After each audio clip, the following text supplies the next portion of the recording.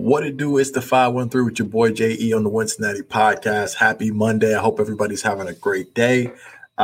Look, football season is back. We had a phenomenal weekend of college football. We still got the Clemson versus Georgia Tech game tonight. And the Bachelorette is on tonight too for my folks who watch the Bachelorette.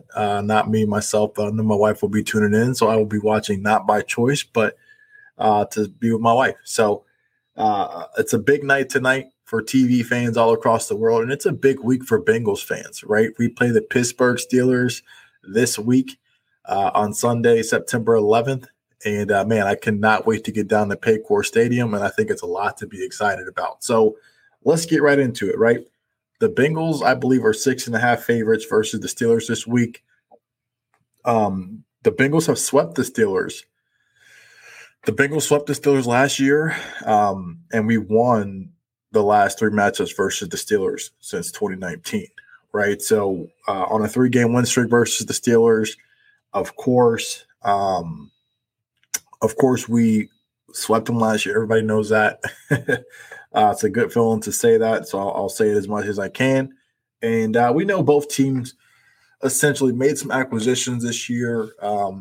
I don't think the Bengals had really key losses, and the Steelers had some losses, but for the most part, I think the Steelers have kind of bolstered their roster, brought a couple guys back, and then signed some free agents as well too. Now, their offensive line signings weren't that impressive to me. I don't think the Steelers' offensive line got better much at all. I think they got James Daniels, the guy from the Bears, but overall, they did make some acquisitions, right? And when you look at the Steelers roster and you look at what they did this offseason, right, you talk about maybe some key acquisitions, not all the acquisitions, but maybe some key ones.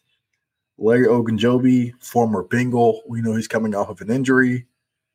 Miles Jack, a good linebacker from the Jacksonville Jaguars who really had his worst season last season as a Jaguar, but maybe he can find renewed life under Brian Flores and the Pittsburgh Steelers. Ahkello Witherspoon, the Buffalo CB2. So he's coming over from Buffalo. I think he had a lot of success getting interceptions, playing alongside Tre'Davious White, even though we know Trey was hurt last year. And then Mitch Trubisky, right? Mitch Trubisky is a guy who sat on the bench last year for the Bills, and people thought that him sitting behind Josh Allen would make him better. It is yet to be seen. To this point, Mitch Trubisky is labeled a bust in the NFL, right? He's been in the league. He's been a part of rosters that went to the playoffs, and he's been quite pedestrian in the playoffs with the Bears, even though he had probably one of the best defenses at that time in the NFL. So Mitch Trubisky, I think, was a big acquisition for them. Presumably, he was named a captain today by the Steelers, so I'm assuming that he's going to get the nod for week 1 and be the starter. And I expect him to start probably for most of the season, if not all of the season. And then they got George Pickens, the rookie wide receiver who I think George Pickens is, George Pickens to me is an absolute animal, a dog at receiver. And he plays with that mentality. He has that, he has that fight in him. And when I say fight, he has that ability that, look, no matter what, what the play is, what the route is, if the ball's not coming to him or it is coming to him, he's going to win that rep. Not something that George Pickens possesses, and I think they got a good pick in him. So those were kind of some key acquisitions. I didn't mention the linemen because, look, truly, I don't think the Steelers got better up front with those acquisitions. I could be missing 1 or 2 here as far as their acquisitions, but I think those, to me, were the big acquisitions for the Steelers. And, of course, the Bengals, we know we upgraded our offensive line. And then we got Dax Hill. We got a couple other rookies as well, too, that'll contribute. So I won't get much into the Bengals offseason acquisitions because I think it's pretty self-explanatory. And if you've been following this channel, you know that the acquisitions that we have made, right? You know the acquisitions we made. You know who we've signed, who we haven't signed. And I don't need to tell you about what we got going on from an acquisition standpoint for the Bengals. I will say today we waive Alan George, one of the guys I was highly impressed with, but Look, I like Allen. I think he's going to be a great cornerback in this league. I hope that he clears waivers and makes it back to the practice squad.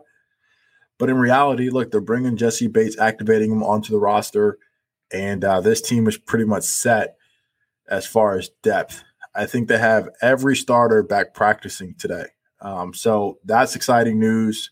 We know some guys are working back off of injury, but that's very exciting news, and I think it bodes very well for the Cincinnati Bengals. So, again, the Bengals and the Steelers are set to face off this Sunday for the home opener. And I think if you're the Cincinnati Bengals, you really couldn't ask for a better matchup to open the season, right? You're playing a team that has been the bully of the divisions for God knows how long.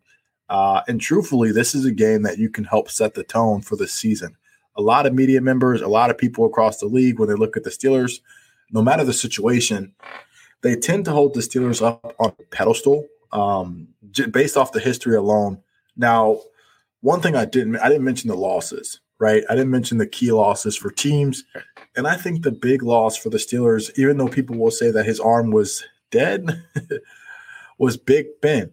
I will have you know that a buddy of mine, Game One, has a phenomenal stat that says Big Ben led 7 game-winning drives last season. 7.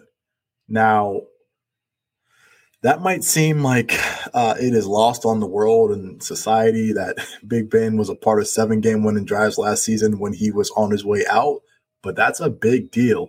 And quite frankly, I don't know if you're going to get that production from Mitch Trubisky, right? So you're playing a team that has a quarterback that they really have questions at quarterback, and they want to see what they have.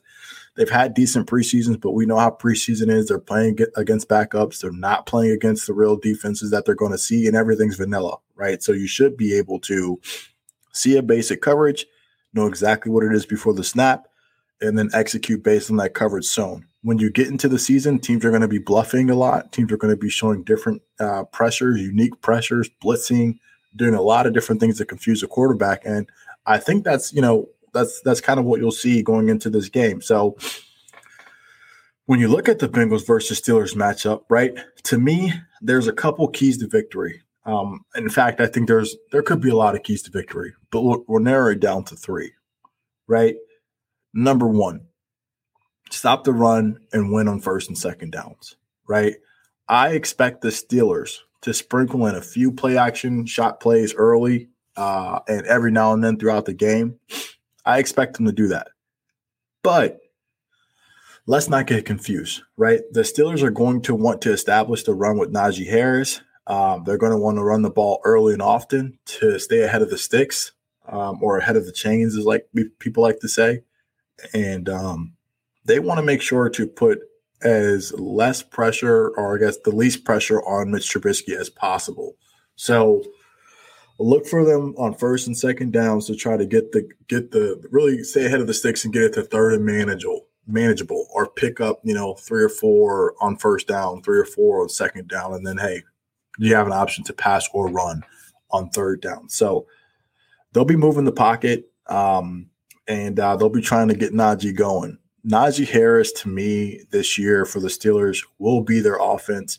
He will be the focal point of their offense, and everything to me will run off of Najee Harris. So if you drafted him in fantasy, you'll probably get a lot of volume and production out of him.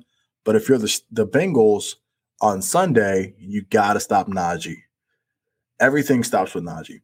You stop Najee, put them in passing situations. We know their offensive line is not good. Trey Hendrickson is going to feast, right? So that's my key to victory. Number 1, stop the run, win on first and second downs. Number 2, on offense, establish the run and communicate up front versus unique pressures. Last year, the Steelers against the Bengals struggled to get Joe Burrow on the ground.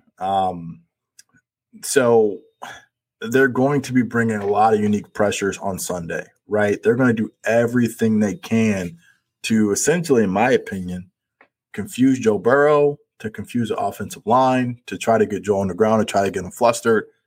So in my opinion, establish the run, get Joe Mixon going early. We know that the Steelers' interior defensive line isn't as stout. They had a guy retire on them that was a critical piece to their team.